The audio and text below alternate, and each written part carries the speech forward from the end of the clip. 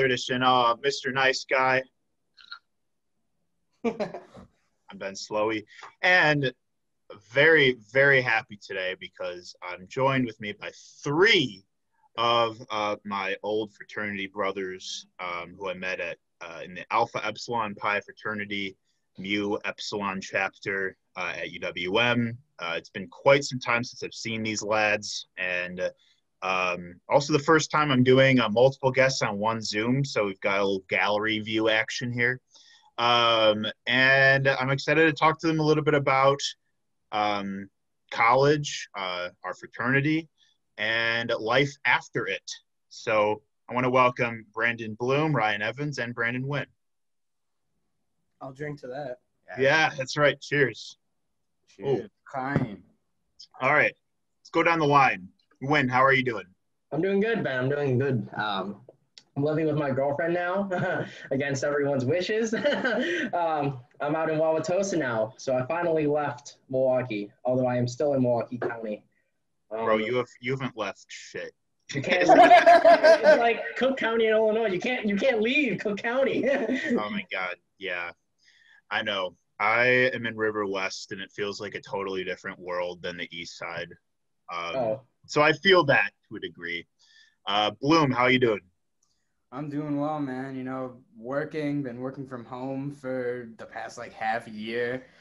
You know, just I don't get out as much anymore just because I'm here all the time.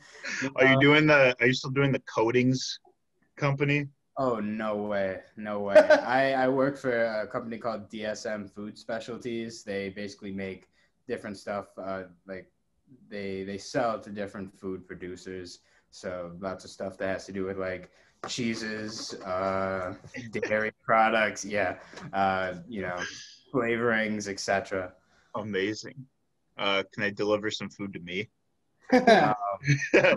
Maybe if we get any samples from customers. Ryan, how you doing? Good. Can't complain, man. Just been chilling the last few months since the pandemic started. Got laid off, so yeah. Are you still at Miller Time before? Yes. Now I got my bartending certification during lockdown because there was nothing else better to do. So yeah, hopefully once things start coming down, I'll get back. Yeah. So you're saying I could come to the bar, get a drink from old Professor Clumps? For you, Ben, sure. Amazing. What does that entail? Getting your certification?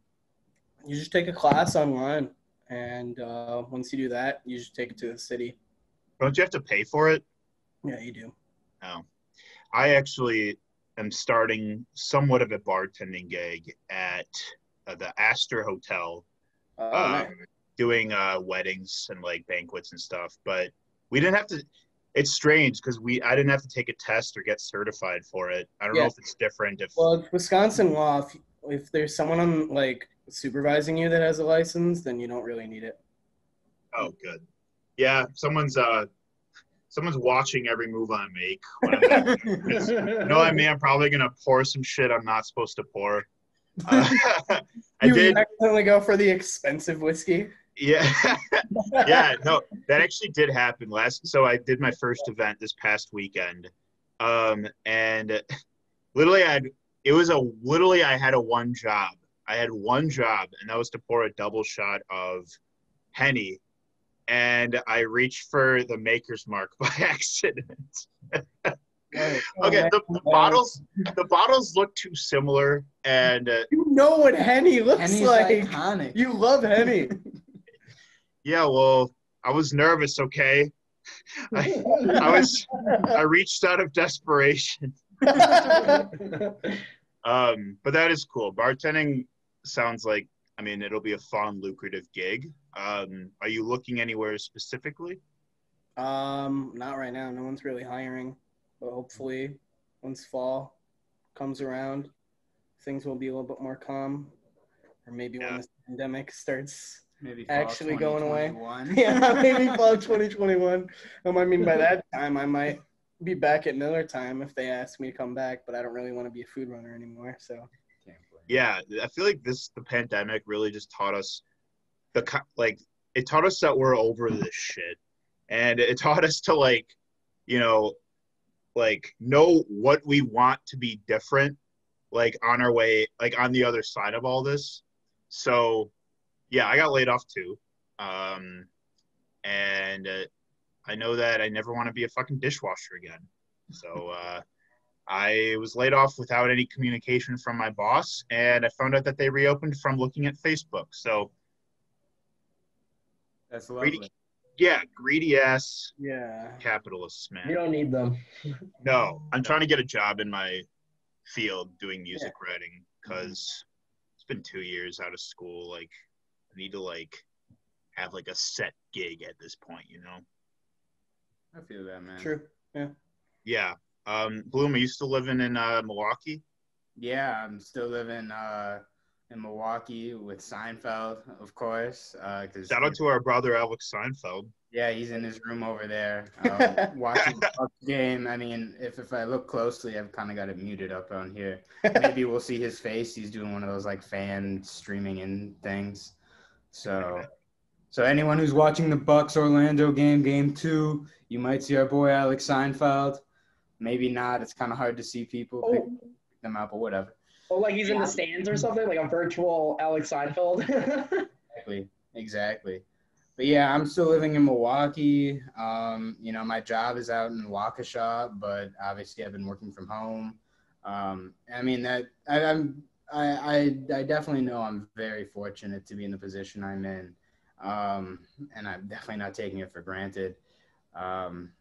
Quarantine has kind of taught me that I really like working from home.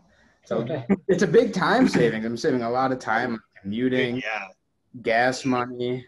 I really enjoy it. I mean, sure, I don't shower in the mornings anymore. It's more like I roll out of bed and log in. But dude, yeah, I rarely put pants on ever. I mean, I do, and when I do, I put on the same shorts from the past 2 weeks. Yeah, I know exactly what you're talking about. Yeah. If I just want to get out for the day, go on a walk, get some exercise. I don't got to impress anybody. No one's looking at my pants. So, yeah, it took me 2.5 months to get unemployment. Yeah, I feel it that. Sucked. It fucking sucked. Ryan, how long did it take for you to get it? So the first time around, I think it took 4 or 5 weeks. And then I started getting that payment protection thing because Marcus got it. And then that got cut off, I think, July. So I had to start going back on unemployment. So then from there, I think it was 6 weeks. And I think I got paid 2 weeks ago. Were you also one of the ones, like myself, who was making more on unemployment than you were when you were working? Yeah, probably. Yeah, I definitely was. Yeah. I mean, don't get me wrong. I was being paid pretty well, but like $700 a week, that's a good amount. Yeah, it really does give quite a perspective, a shift in perspective of what we should have been making this whole time. I mean, well, the DNC would have been in July, and I would have been busting ass the entire week, so I probably would have made a lot of money then anyway. Yeah, this summer would have been so nice for Milwaukee. Oh, definitely. If COVID. It's really good. I tell you, from the music scene's point of view, this was the year Milwaukee's gonna pop off. But needless to say, it has not popped off any more than anywhere else. I mean, granted, a lot of people are releasing a lot more shit because it's I'm at home and just make shit. Yeah, exactly. But I mean, I miss shows, man. I really miss shows. I do miss shows too. I missed two that I was supposed to go to.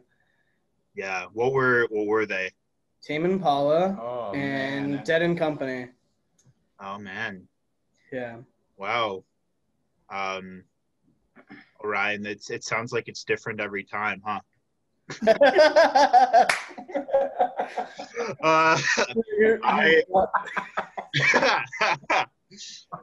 Brandon, so I know you still have you're still in school, you have a couple more semesters left.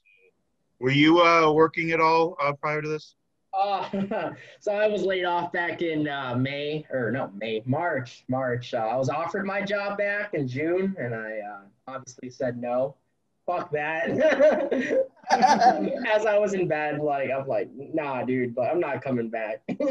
I'm surprised you stayed there. He's like, are you sure? We have like face masks and gloves, and like I was like, no. Well, yeah, it's like you look at the people that are actually like that were pulled back into work, and you look at them from like the outside, you see them working with like the face mask and the gloves, and they're just they give you that helpless look where they're like, get us out of here. We're being so taken advantage of. Yeah, for real. Yeah. I feel like it would be better to just get unemployment than work for some of these jobs out here, especially the ones, when quarantine first started with places still open and, just offering takeout and delivery or whatever. Like I would have, if I was in that position, I would have rather just be unemployed and collect unemployment at that point rather than just putting myself in danger like that. Yeah, and maybe not even like, making as much. And that's before like all the mask mandates and like everything. Yeah, exactly. Yeah. And it puts people at like a really rough disadvantage that do get asked to go back to work by their employers because they can't receive unemployment if they refuse work that was offered to them. Yeah. So like it's basically you either go into work and make much less and risk your safety, or you can like if you don't get asked to go back, then you can make, $700 a week. Just yeah. It's just so twisted and like broken. Yeah. Like, and granted, it's still taken. There's still people to this day that have been waiting 5 months for their unemployment and still don't have it. And that's also. I heard it's getting better though in Wisconsin. They're able to like go through all the weekly claims faster now. Yeah, I know they hired more workers, which. There you go. Yeah. Well, guys, so what we talk about on Mr. Nice Guy, we talk love and fear, passion, and creativity. You guys, obviously, we've been trapped in rooms together for a very long time. Sometimes with some raised voices. Some very passionate individuals. I drink to that. Yep. Yeah. Nice dress shirts. Ties that need adjusting,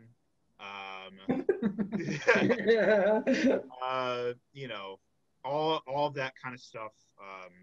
We were in a fraternity that was not only a group of passionate individuals, but a very small group of passionate individuals. And stubborn. Yeah. And stubborn. Yeah, you know what they say. I mean, obviously we're a Jewish fraternity that doesn't, isn't exclusively Jewish, as you can see, Brandon here.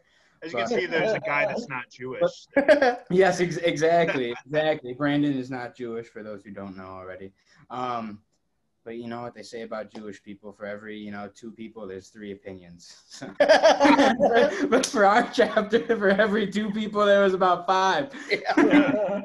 That is absolutely spot on. So I wanted to talk to you guys, bring you guys onto the show and talk about our experience in the fraternity, because I think in a lot of ways, it was very like, it was an integral part of our college experience and one that taught us like, working in groups, like what works, what doesn't work, as well as like perseverance and having each other's back, holding each other accountable, like all that stuff that, I think was, it came in ebb and flow, definitely. But looking back, obviously I've been out of school for 2 years, but like looking back, it's like I would not have had anywhere close to like as,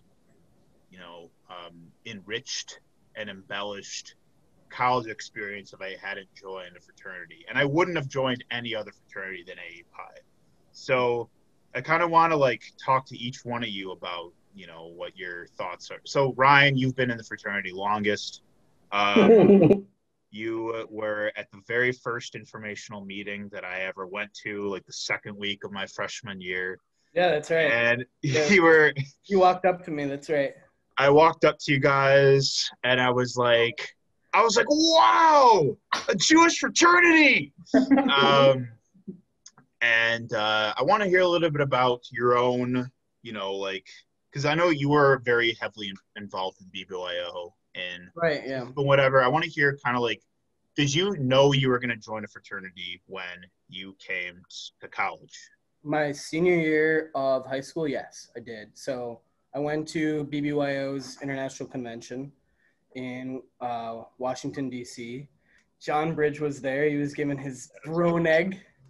Yeah, the Brown egg. Yeah, he had other brothers up there hyping him up. They were just talking about how, like, their experience in BBYO, translating over to AE Pi really enhanced their experience, and that really, like, spoke to me. So I knew Mitchell Rowan, who was in my BBYO chapter, and I knew he had started AE Pi here at Milwaukee in December, like prior, and I knew I wanted to join once I got to UWM. What was your experience like, just like approaching the group? Like from what it was at the time, like what was it like for you? What do you mean, like specifically as the group like culture dynamic, or like? No, what? I mean like when you first like came to school and like approached the AE Pi guys that were there. Like what was it I like? approached Mitchell Rowan to join, actually. Yeah, it's a funny joke. AE Pi didn't rush me. I rushed AE Pi. But anyway, I met most of the brothers for the first time at the Hillel Welcome Back barbecue. I didn't really want to go because I didn't really know anyone, but my mom pushed me to go. Shout out to Amy. Yeah, I can relate to that. Shout out to Amy. And I met Zane Gale, who I went to Camp Interlochen with. Big love to Big Z Gale. Yeah, shout out to Zane Gale. He actually hit me up recently and we caught up. And it was the first time talking to him in so long. He's doing really well. Yeah. Yeah. So yeah, I met with Mitchell there, and I met some of the brothers, and then I was talking with Zane over on the side, and I mentioned AE Pi to him, and he said that he was also interested too, and that was just kind of how we started our journey. Nice. So you were, by far, you had the most tenure in your undergrad career. Definitely. Being in the fraternity, like, you graduated last December, right? Yep. Yeah. So I guess like, so how was the fraternity, like the dynamic and just like how was it different when you first started versus like when you ended up leaving college like last year? Like how was it different? Because you were involved in it longer than I was. Right. AE Pi Milwaukee has taken on a lot of different entities. And you've been through different cultures. Yeah, almost all of them. I guess the first wave was very supportive of trying to elevate each other. Whether you're on e-board, encouraging individuals to, do more. Saying great job, even if there's something that they could have done better. Just overall, really supportive. Trying to think what else. Yeah, it was just. How big was it? Like, how big is it now? I don't even know how many they have. I don't know either. Yeah, I don't know either. Well, I mean, Brandon, aren't you like still technically like in it? You're in. It's kind of iffy. Sure. Yeah. And senior standing. Very iffy. Yeah, I don't know what's going on this year. School's all online. Right. Recruitment's gonna be very difficult, and for what I told, like they're gonna. Let's do Zoom Rush. Zoom bomb like lectures. Zoom Rush. I don't see any other option. Because I heard that there's a restriction by the university how many people that they can have. and a sponsored event. So, yeah, Zoom Rush. Zoom Rush. I don't know if that'd be a big problem for the Mu Epsilon chapter. I mean, as long as, Hillel gets people, AEPI will get people. Exactly. You know it. Point. A lot of That is a good point. WM. So you were president after I was. Basically by becoming president, you automatically make every single issue that impacts the fraternity, you make it your issue. Like you basically take on all of the good, the bad, the silly, the ugly. All of it is, you kind of have to facilitate through like everything. So like, I guess like what did you think were like the biggest challenges of like leading, being like sort of the front facing person in AEPI? Like what did you think was the hardest part about it, but what did you also think was like the most rewarding part? We've had conversations about this, many conversations, and that's finding that balance between being everyone's boss and being a friend. During those first few weeks of being president, I already got like a couple complaints against me about, taking too much like authority or making decisions, whatever. We all know the individuals who. Bro, that's how stubborn. Right. That's how stubborn. I said a couple. One. I said a couple. I don't want to single anyone out. No, of course not. That isn't already on this call. That's right. But yeah, I mean, it wasn't that I wasn't ready for the task. I was on e-board prior. You were very ready, right? Yes, I was very ready. It was just a matter of, getting everyone else to, move through, the difficulties that we had in the past and move forward. Yeah. I think that this is something I still reflect on a lot to this day, is like one thing that when you're telling somebody, like when you assign people roles to have, like, where their performance and their action on those roles, like, the group as a whole is directly dependent on, you have to, kind of what you said earlier about how, you have to say great job even if things could have been done better.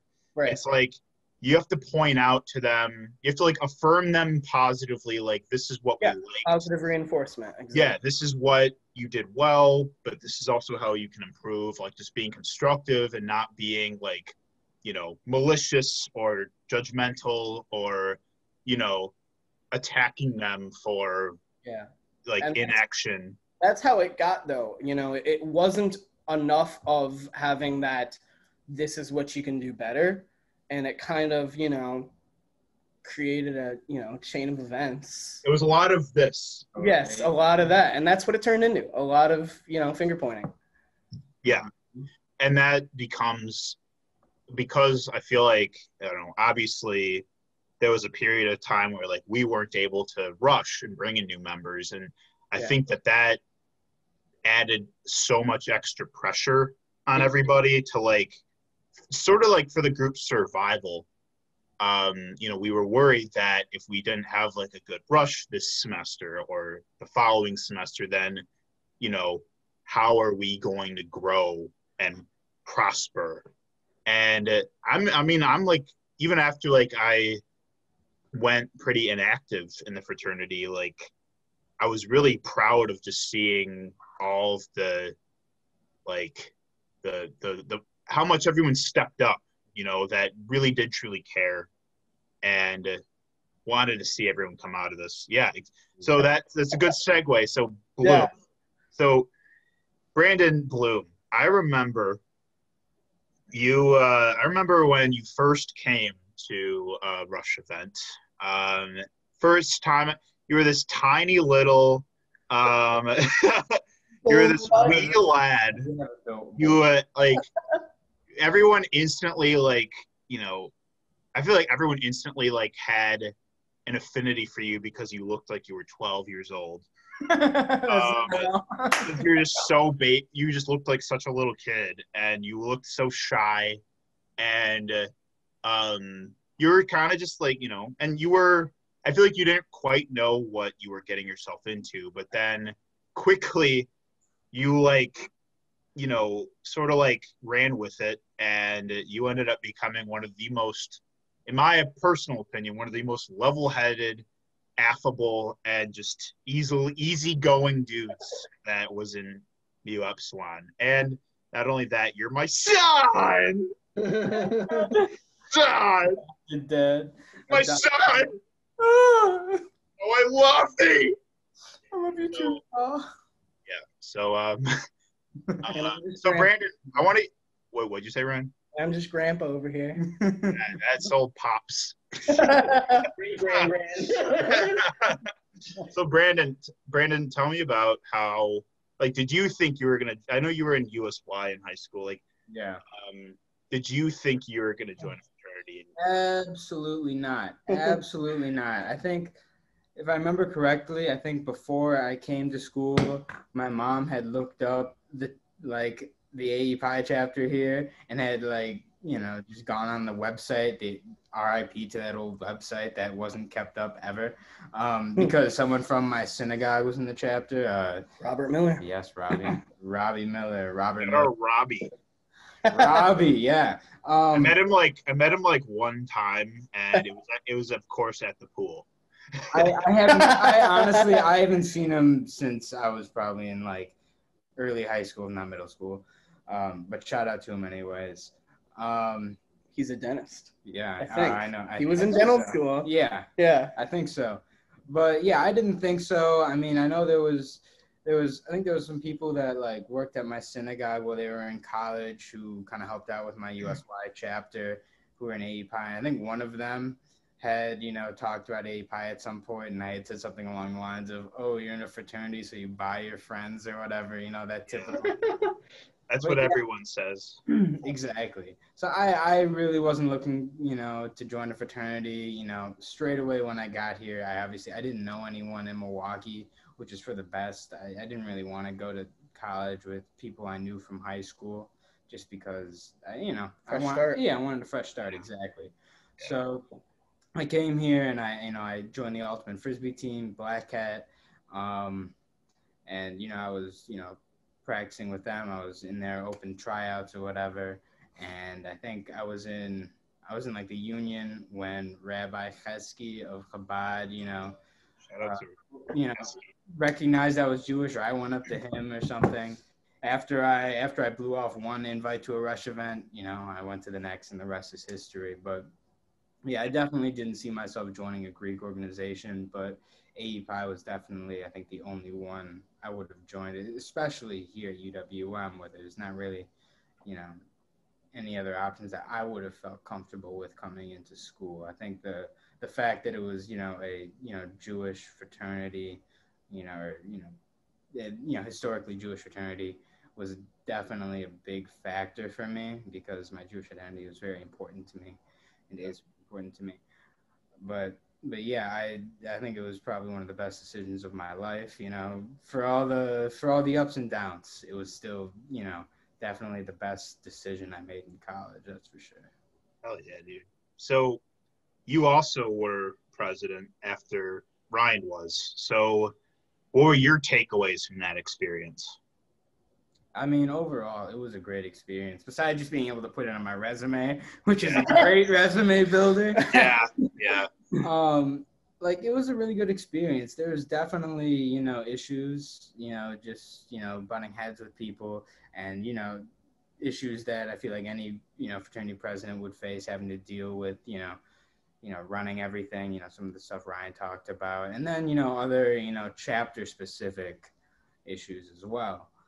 But overall, it was a great experience. I feel like, the role in general, and even just my whole fraternity experience really helped me grow up, in college. Because I definitely came into school, like, very immature and, not ready for it. Yeah. I remember, like, my first week of freshman year, like, similar to you, I didn't know anybody when I came here. I knew What's that? You knew Conley. Yeah, I knew Josh, but I still like I knew a couple people like vaguely like from high school, like, but I didn't know anybody like well enough to like, hit them up and be like, hey, I need friends. Like what's to do here? But once I like went to the Greek informational meeting and like met the guys from AEPI, like it just immediately I felt so much more comfortable, like instantly, because it felt like I found people and that's the kind of the beauty of being Jewish. Like, to be honest, is like, people joke about like the Jewish geography thing. Like, you'll always know people that know someone from like a summer camp or from like this or that. And that did ring true. Like, you automatically have so much to relate to, like when you're Jewish and like when you're, a struggling college student, like just by being Jewish, you automatically have people. And yeah, like that's just like the dope. I think that's what's super dope about AEPI is like, oh shit, now I have friends. Now I have people to drink with. Now I have people to hang out with on the weekends. Now I have people to, like come to if like you need something. Yeah, definitely. Totally. There is some truth to buying your friends, though. I will say that. There is some truth to that statement. I mean, I don't know. With joining it, it's like you meet people, and I guess you are paying to be in it, but I feel like the money, at least it's supposed to go to, the stuff you do. I mean, Yeah. Not necessarily for me right away, but when you joined so you joined when I was a senior, so I was already kind of like over all the shit by that point. And then you joined. Did you think you were going to join a fraternity, let alone a Jewish fraternity? No idea. Had no idea. I didn't think I was gonna make Jewish friends in high school or college. I was like, it caught me by surprise. As if I'm here like with Bloom. I didn't. Besides, like from the few friends that did go to UWM, I wanted to go to UWM to make like new friends. I didn't want to know anyone. Yeah. So, how did you get like convinced to join a Jewish fraternity? How was I convinced? Yeah. So, back in the fall of 2017, which was my fall semester, my friend Oren and I, who I knew Oren from high school, he was actually Jewish, and he was actively being rushed by API. I happened just to follow him. I don't know why. I just happened to follow him. I don't even think the brothers at the time were even trying to rush me. I was just following my friend Oren because Oren, he was a very shy guy. He kind of wanted to have someone that he knew to accompany him to like this strange cult-like group of guys hanging out after 6 p.m. Right. Yeah. So so what has the fraternity done to like enrich your social life, your college experience? I believe that the fraternity has really like introduced me to a great group of friends that I know like beyond college that they'll still be my friends. We've also had crazy like life-changing moments. I mean, it's just, I lived with the guys, I ate with the guys, drunken with the guys, freaked out and, and carried by them. They, for better or for worse, when things got tough, like they were there for me. And then when things got good and then, it's been all over the place, right? Like at the end of the day, like I know they're still my brothers. And even though like some have moved on and some have not talked to me, like we did have like a small piece or at least a short time of us like, really having a good friendship or relationship. Yeah, absolutely. Like, so that kind of brings us to now. So like, I don't even really know, like, I guess how to ask this, but it's just like, what's up with them now? Like, what are they doing now? Like the Mu Upsilon chapter, like, so we don't know how many people are in there. We do not have any approximate number. So I believe like shortly after, Bloom and / Ryan's graduation, like really the guys that were the foundation of the chapter really left, and it kind of left us like, me, who was one of the oldest members, Mark and Sam, we kind of lost the connection that like the first generation had. We were just like, I just felt like the maturity and the professionalism kind of left the chapter, unfortunately. And we were just kind of scrambling, trying to get things to how they were before. But I guess, like we can't, obviously losing Bloom and Ryan was like a huge blow to our group, especially like even with Logan too being gone. I just felt that we were very lost.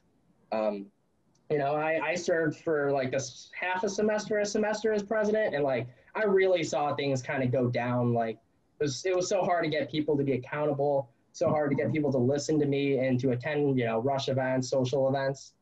It kind of felt like, because I felt like I knew the blueprint because I saw how, Ryan and Bloom ran things. I tried to do it the same way, but with this group of people, I was unable to really connect with them.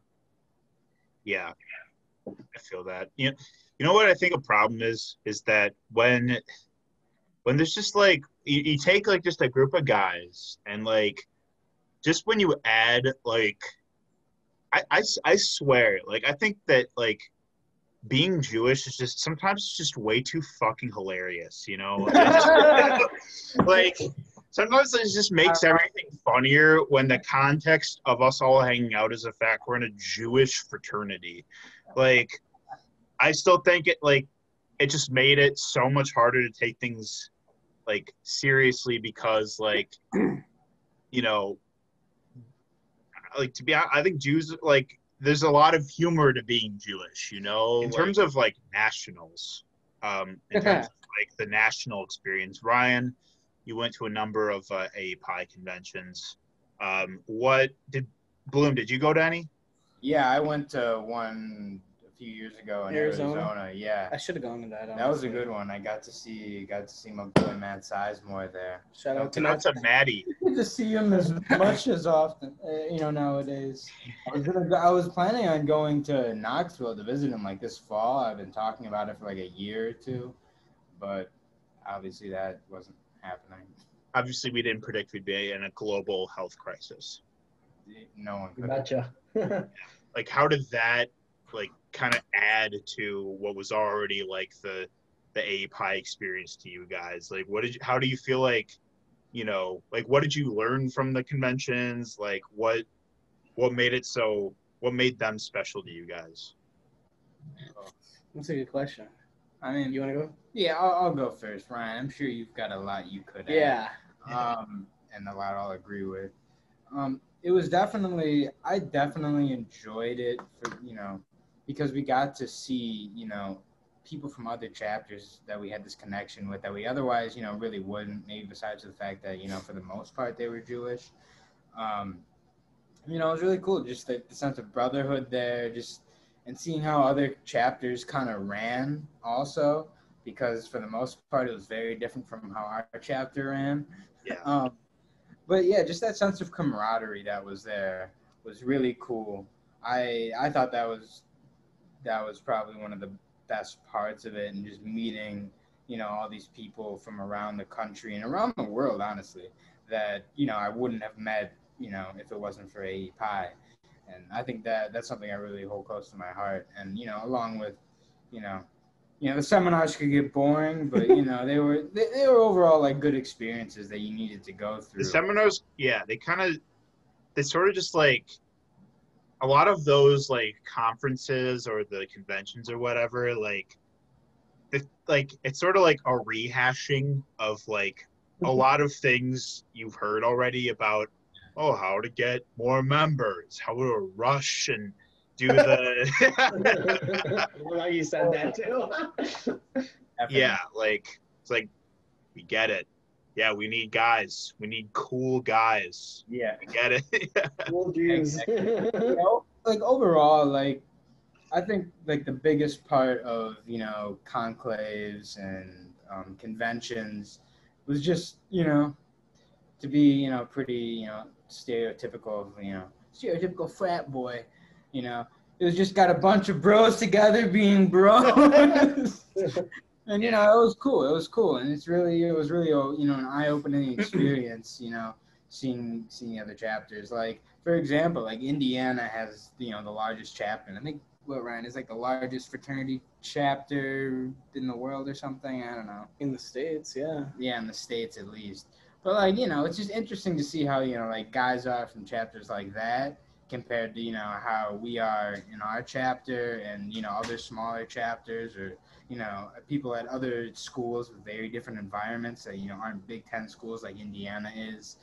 Like, Indiana, I heard guys talking about how they, hopefully it's okay for me to say this, how they literally had to turn away legacies because they had too many guys. Yeah, then they had to establish a zero tolerance for turning away legacies at that point. Yeah. I think it was because Indiana. Yeah.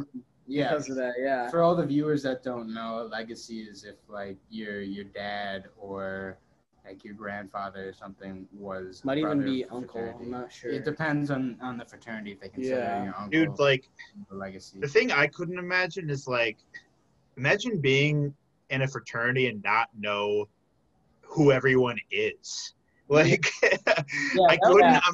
I could not imagine that. Like this so-called like brotherhood of what, like 300 guys, like, hypothetically at like a Big Ten school. It's like, if I don't know your life story, then how the fuck am I in a fraternity with you? Yeah, exactly. That's something that I also really appreciated about our chapter was, for everything else going on, I knew everybody and I knew everybody well. And, it really helped form a bond with everybody. Like, there's plenty of Greek life chapters that are huge. Like my sister's at Delta Gamma at San Diego State, and like, she does not know everyone in her chapter, not even close, I don't think. But it's just crazy to think about how, people are in chapters like that. I'm sure there's, various, positives and negatives about it, but I really think, one of the biggest, positives of being in the Mu Epsilon chapter at UWM was that, everyone. Yeah. You know them all too well. You know all their quirks. You know what pisses them off. And you also know what they think is funny. Yeah. I mean, when you're trying to chuck through a semester with only 10 guys, you do. You remember that time we had like I think Ryan and Bloom were part of this. Do you guys remember we had like a retreat? And it was your guys' place? No, it was in the Kilbourne Tower. that was part of it. The Kilbourne Tower was one day, but the one that was part one. Yeah, we literally got a. No, we're not talking about that. We literally got to come pick me up after I walked home. Terrible. We literally got a box of Joe. We got a box of Joe and like some donuts. And they were bagels, man. Or bagels, I don't know. Of course. Einstein's. But we had spent like an entire day trying to like agree on our chapter's problems. Literally agreeing on the wording of the fucking Constitution. Literally, it took an hour to get through like one clause. I don't know, man. It took an hour to get. You can misconstrue that. That was terrible. That's why eventually not be that many people like working on a Constitution. That's why when I've helped like redo the Constitution, it's been like 2-3 guys. Yeah. And then we take it to the chapter and approve it. Exactly. Yeah. When you get 7 guys trying to figure out the wording for one fucking sentence, it takes 2 hours. Yeah, exactly. Honestly, like for better or for worse, like part of our experience definitely is that we took ourselves too seriously. Yeah. Like there was definitely times where that's appropriate. Yes, and definitely. there's other times that was not appropriate, and that was not necessary. Oh my God. It's like, bro, it's a college fraternity. Chill out. Right. It's not. I can see that and laugh. Yeah, like, definitely. Right. This isn't like a Fortune 500. No, this Fortune 400, bro. We gotta. Yeah, we don't need to like almost strangle each other. When what was cool about AE Pi was that like because we were like the Jewish fraternity, like it made it really easy to sort of like get along with other groups and like other fraternities, and like since there was like a cultural / religious aspect to our group, like we had a very kind of like a specific like target audience of like who we appealed to, who we gravitated towards. So it's not like we're really competing with anybody. Yeah. And that made it easy to like foster relationships with like other people and make friends in other organizations. And like, I met cool people in all the other fraternities and sororities, and like that made our parties really fun. That's for sure. Yeah. Definitely. Oh, Yeah. I agree. Yeah. Definitely some solid. So, parties at one what do you guys? Here's another thing. What did you guys think was like? What were the challenges that came with not being in a city where we couldn't have an official house? Do you want to start this, Ryan? Let's let Ryan start. Convincing people to live with a bunch of Jews I love the Jews. and possibly not getting your security deposit back. Yeah. I guess that's like, I don't know, the broad look of it. Yeah. Mhm. Yeah. With a smaller chapter too, it's like you've got to throw a group of guys together, that have to feel like the necessity, and you don't have to feel that. There's plenty of guys who did not want to live in in an unofficial house at all. You've got to have the guys who want to, for the sake of the chapter, to have that central location. It wasn't easy. It No, still isn't it easy. I wasn't. don't think it'll ever be easy for a chapter like ours. Yeah. Yeah. That, and you also have to convince all those people that you got to live in the house with you to pay for a bunch of things that that they didn't know they were going to have to pay for.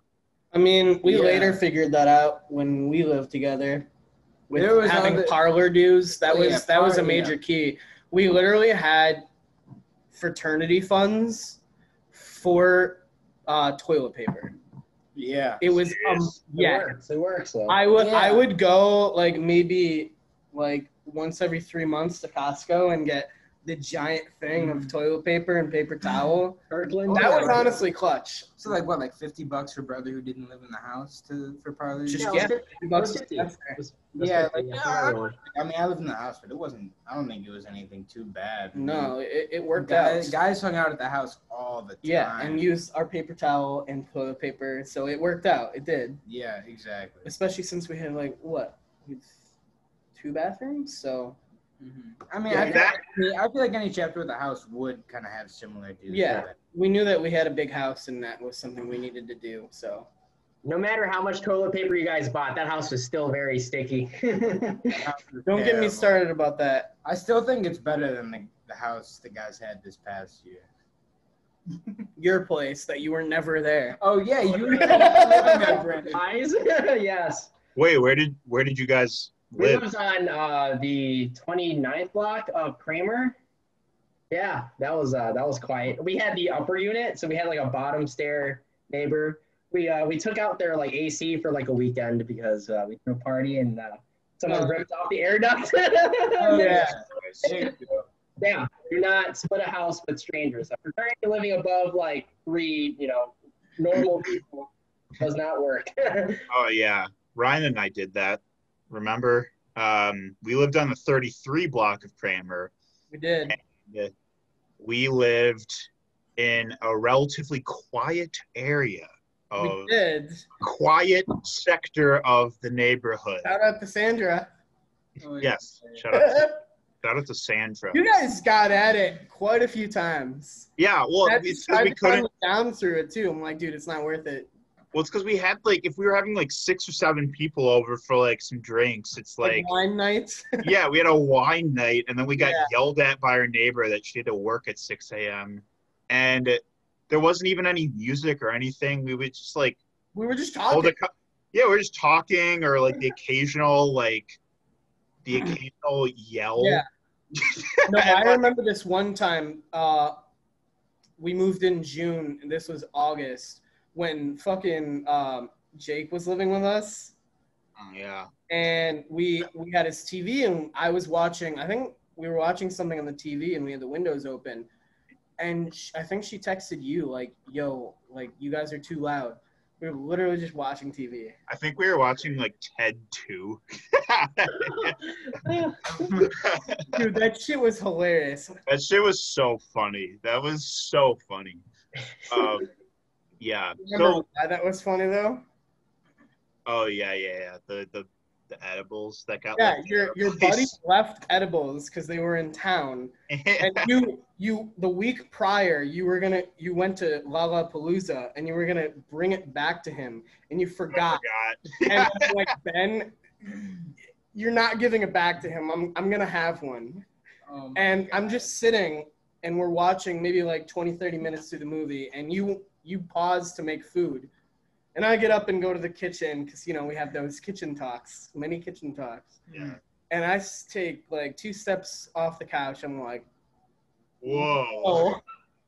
And the rest of the movie was absolutely hilarious. So I guess for the sake of time, the final kind of question is now, looking back at it is like, you know, the three or four of us are out of school. I feel like I kind of left a lot of the fraternity just sort of in college, you know, like I don't really connect much about AE Pi that I used to, like now that I'm out of school and trying to figure my life out and shit. So like, it hasn't been like, you know, it hasn't like, but you know, I can still look back and be like, you know, it was fun.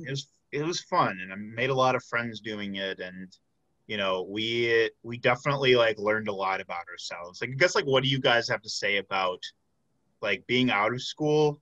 Like now, what do you have to say about the experience as a whole? Bloom, we'll start with you. Oh, okay. I didn't expect to go first, but I will. Yeah, honestly, like it was such a huge part of my college experience that I really thought it would be a huge part of my graduate experience, but it hasn't been. Like, it definitely affected me and it made me, you know, the person I am today.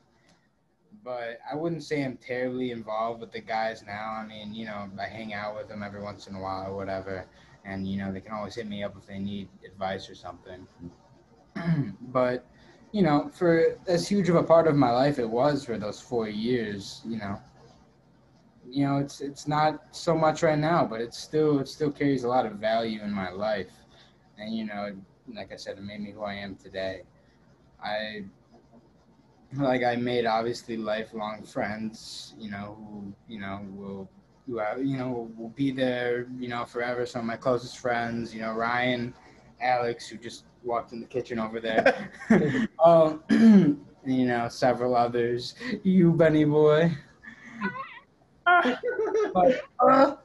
But yeah, like I definitely took it very, very seriously as a college student.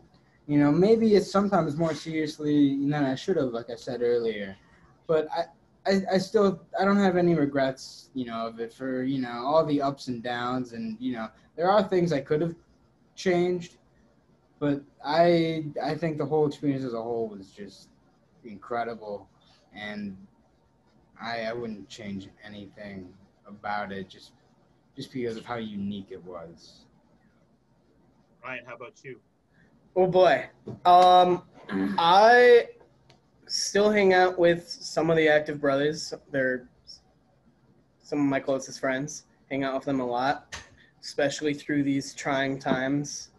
And, you know, they talk to me about, you know, what's going on and kind of what Bloom was talking about, how, like, you take things too seriously. And I tell them all the time, like, the problems that they have are, you know, compared to the problems that we have specifically, like, they're minuscule. Like, they can get through them. They just need to, you know, buckle down and, you know, figure it out.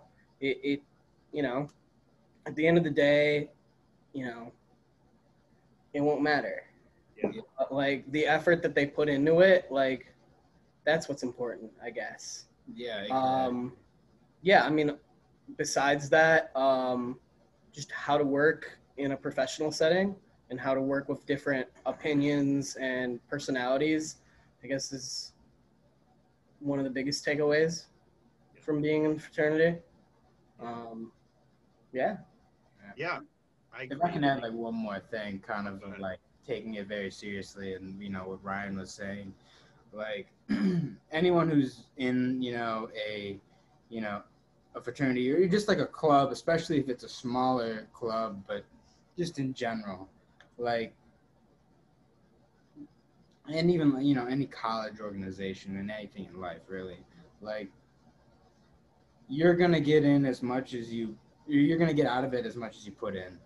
And Yeah, definitely. like you don't have to put a lot into some things in life, but if you put a lot of effort and a lot of time into something, then you're gonna get a lot out of it. I got a lot out of my fraternity experience in AE Pi because I put a lot into it. Like, you don't have to do that. You can just be a rank and file member of whatever organization, and get out whatever you get out of it. But I got out what I got out of it because I put so much time and effort into it, and I feel like that made me a better person. That taught me a lot of lessons. And so just to anyone that's really in any sort of organization, just if you want to get a lot out of something, you got to put a lot in.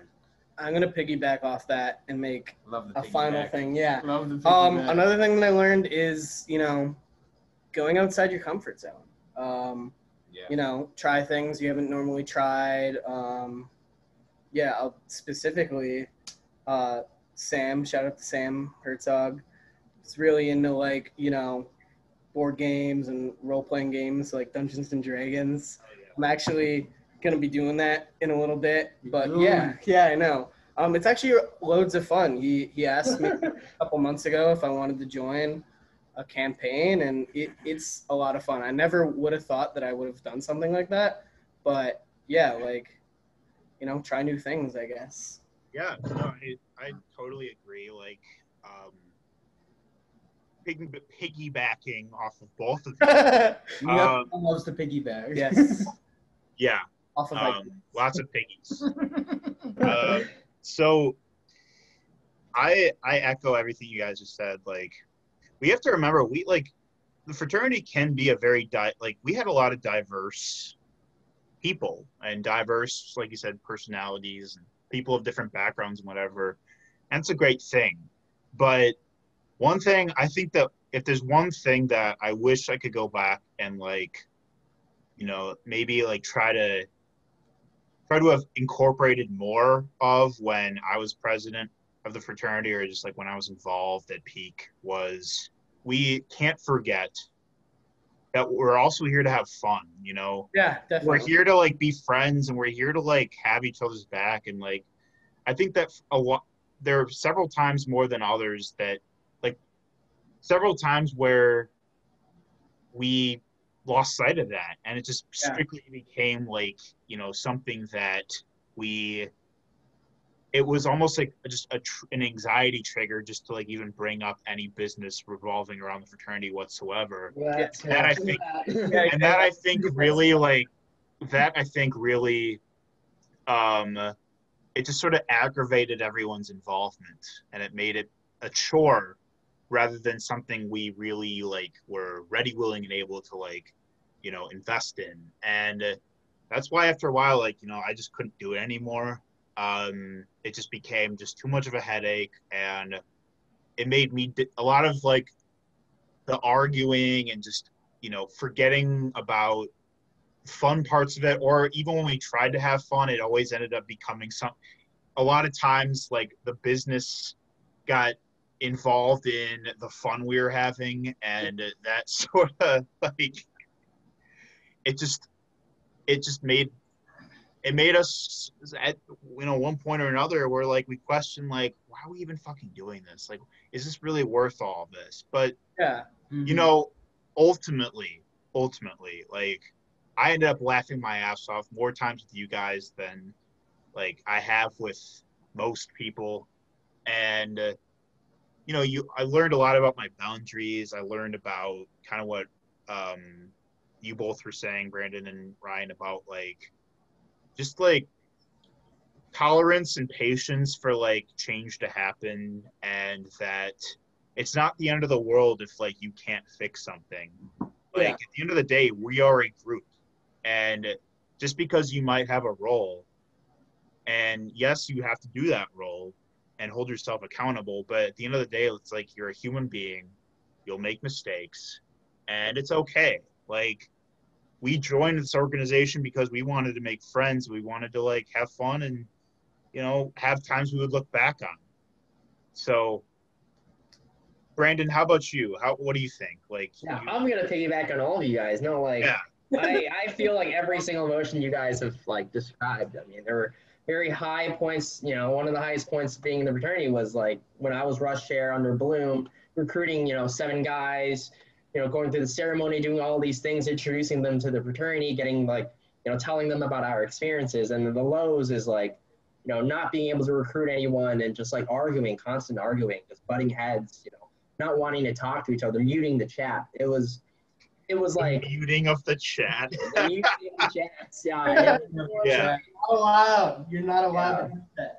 Yeah, and if it's almost like if one person was up, like even if one brother was upset, like it was heard. Like the whole fraternity felt it. You know, the whole energy level would just go down, even if 1 or 2 guys were bickering. Like it was felt, but like.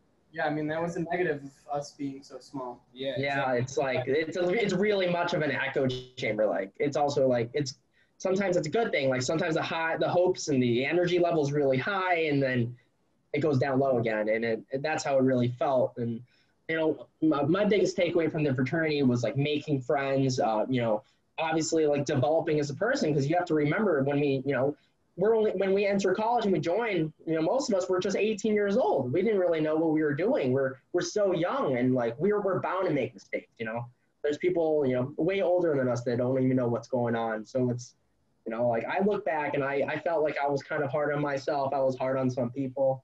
But you know, like as you mentioned, it's really about having fun. But then you do, you know, it was obviously also a responsibility. It's something that like, you know, we were taught as when we joined, and we were a group, and every action we had was an effect on the whole group as a whole. Yeah. And that was one of my biggest takeaways. Totally. Yeah, I agree. So that all being said, do you guys have like a defining moment of your AEPI experience? I know what mine is.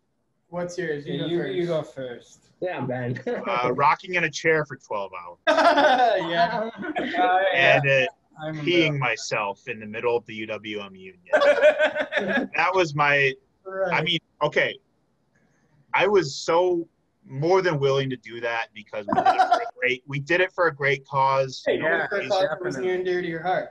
Yeah, we raised money for mental health awareness, but that was just like, if there was anything that like really like truly like to me like what it was all about was the fact that like we said we were going to do something charitable, something that built a sense of community, something that people could, you know, walk past and connect with.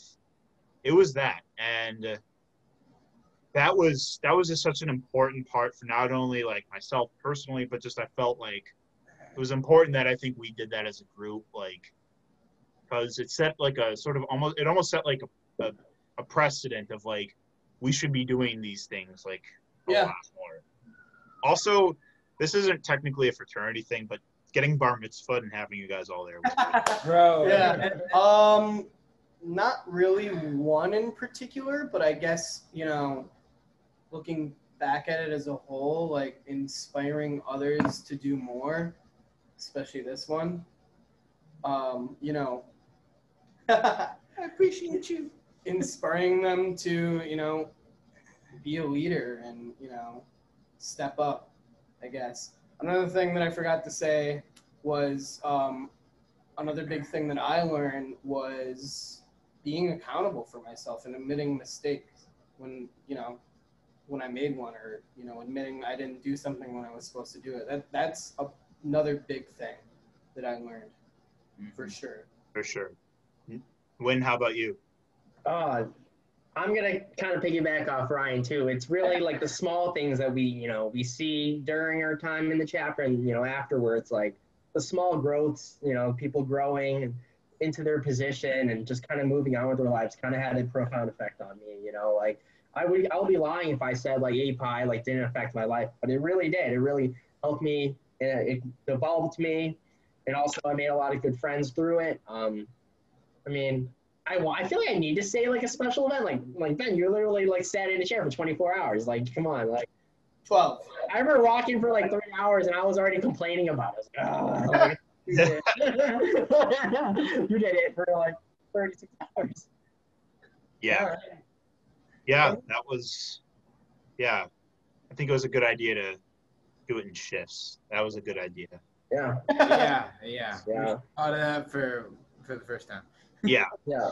All right. Well, we're running out of time here, so we are going to close out. Thank you guys for joining me and talking about API then and now. So my closing questions. Win, we'll start with you. Okay. What keeps you up at night? What keeps me up at night? Oh, geez, I kind of want to know your answer first before I answer. Geez. Okay, let me think. So, Honestly, like the biggest thing that keeps me up at night is like what am I gonna do tomorrow? Like what am I gonna do with my life? Like what? The thing about being in the fraternity was that like I kind of knew like my schedule. Like I wasn't really working a lot when I was when I was still in API. It was just like planning stuff, things like that. But like with the fraternity, kind of like things winding down a bit. Like I don't know what I want to do. It's like I don't really have anyone telling me what to do. No like goals and things like that, and that kind of keeps me up at night, not knowing. But then I'm kind of starting to know more. yeah. It's weird when you had people barking at you to trying to tell you what to do every single day. When you finally don't have that anymore, you're like, oh shit, what do I do with my life? I have a whole ass life. I have a whole ass life. Ryan, what keeps you up at night? I mean, pretty much what you guys both already said. What am I going to do with my life? I mean, especially with like this pandemic, like it's changed a lot of how we're, living day to day. Like, yeah. I mean, look at us. Look at us. We're looking at each other through squares on our screen right now. Bloom, how about you? What keeps you up at night? Well, similar to you guys, a lot of big picture stuff. Obviously, stuff like, am I making the right decisions for my future? I do look back on my past decisions and, wonder, did I make the right decisions? How would things be different if I made so-and-so decision? But, I can't change any of that. And, right. That's something, everyone's got to accept that you can't, change your past decisions.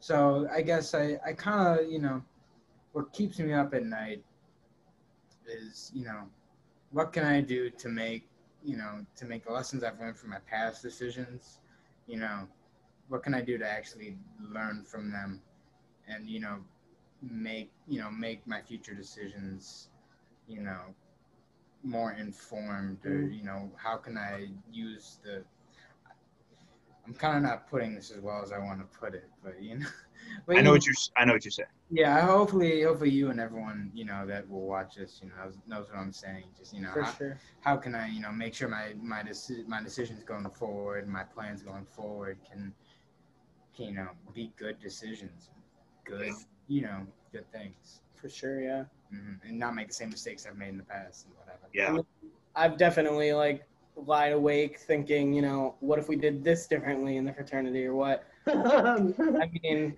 at the end of the day, like over time, I just learned that like it happened because it happened. And yeah. At the end of the day, it's also not our problem anymore. And that's kind of nice to say. Yeah. So when what puts you to sleep? What puts me to sleep? I always remember, at night that like, it's okay if things aren't figured out already. We'll get there when we get there. You can't rush things just because things aren't happening the way you want it right now doesn't mean it's not going to happen. It's more so like you set goals for yourself and you try your best. Like even if you may fail, you have to try. You have to try this. And that's what the fraternity taught me. Like, it made me like, I remember when Ryan and Bloom were like saying like, you need to call these guys. Like, I'm just like, I don't know who these guys are. I've never met them. I need to go to Hillel. I wouldn't even know them. What is Hillel? It's, just putting your mind, not being afraid, just having like no fear and, going through, pushing through. Yeah. Ryan, let's go to sleep. I think Wynn said it best. Like, just trying the best you can, realizing that everything is just gonna figure itself out. And I guess just the experiences that I had are valuable, and at the end of the day, you can't change them, and you just cherish them the way that they are. One day you'll see Tame Impala again, Ryan. One day. I wanted to see them for the first time. What puts you to sleep? Well, I can get deep, but what puts me to sleep is that I get fucking tired. That's Or you smoke. Like, your past experiences and, not having fear and whatever is nice, but, just, being able to take stuff day by day, remembering that I can take, life day by day, and that, time doesn't stop, and that's one of the, the scariest things in life. As much as we would like, as much as you want time to stop at some points, as much as you want to slow things down, time keeps going. It does not stop. It goes at the same pace, As Journey once said, the wheel in the sky keeps on turning. Exactly. Exactly. Like, I get tired at night, so I fall asleep. Like, I know your question is deeper, but just like that's life. I know. And I'm going like not deep, and then I'm going deep. Dude, people have just said weed. Like that's Sometimes it's that you all know how I pat. Slides down. Big boy job now, but like, I don't even care honestly. I don't think anyone from my job is gonna watch this. They're gonna watch. You guys know how I get when I smoke. Like fucking, I pass the fuck out. But always will. Exactly. I've gotten better, but it's whatever. Like if you look back, like it's August 20th right now. Oof. Like a month ago, I was back in Minnesota with my parents. It was a big trip or whatever for me. I was there with my girlfriend, meeting my her meeting my family, meeting my sister's boyfriend or whatever. And that was something I was really looking forward to for a long time. And like now that I'm looking at it, that feels like such a long time ago. It was a month ago. Like you gotta just be there in the moment. Just emphasizing the moment and just looking at things day by day. That's really what puts me to sleep at night. The good and welfare. I'm just kidding. It really does feel like a good and welfare. It really does feel like. For the good and welfare Thanks after the FS on Phi fraternity. We had to repeat it if we didn't say it right. I would make people do that. Yeah. Absolutely. Well, thanks for being on the show, guys. It's good to reconnect, revisit. Thank you. Good memories, and as well as just the outright silly ones. I hope that Pi Mu Epsilon continues to prosper. But ultimately, I'm glad that we could still sit here years on and talk and hang out. So, thanks, guys. Thanks for watching, Mr. Nice Guy. Definitely. Thank you. Oh, and Ben, Thank you. I want to thank you for having us on. I know this has been a long time coming. We originally had this plan for whenever in March, like before Rona hit. I just want to thank you for having us on. This was an awesome conversation. Hell yeah, dude. I could talk for hours on this. I'm sure we all could, but I just really appreciate you having us on here, man. Yeah, you bet. I've been trying to get more friends on here just to hang out and catch up and reflect. So glad you guys could do it. All right. We will see you next time, everybody. Cheers.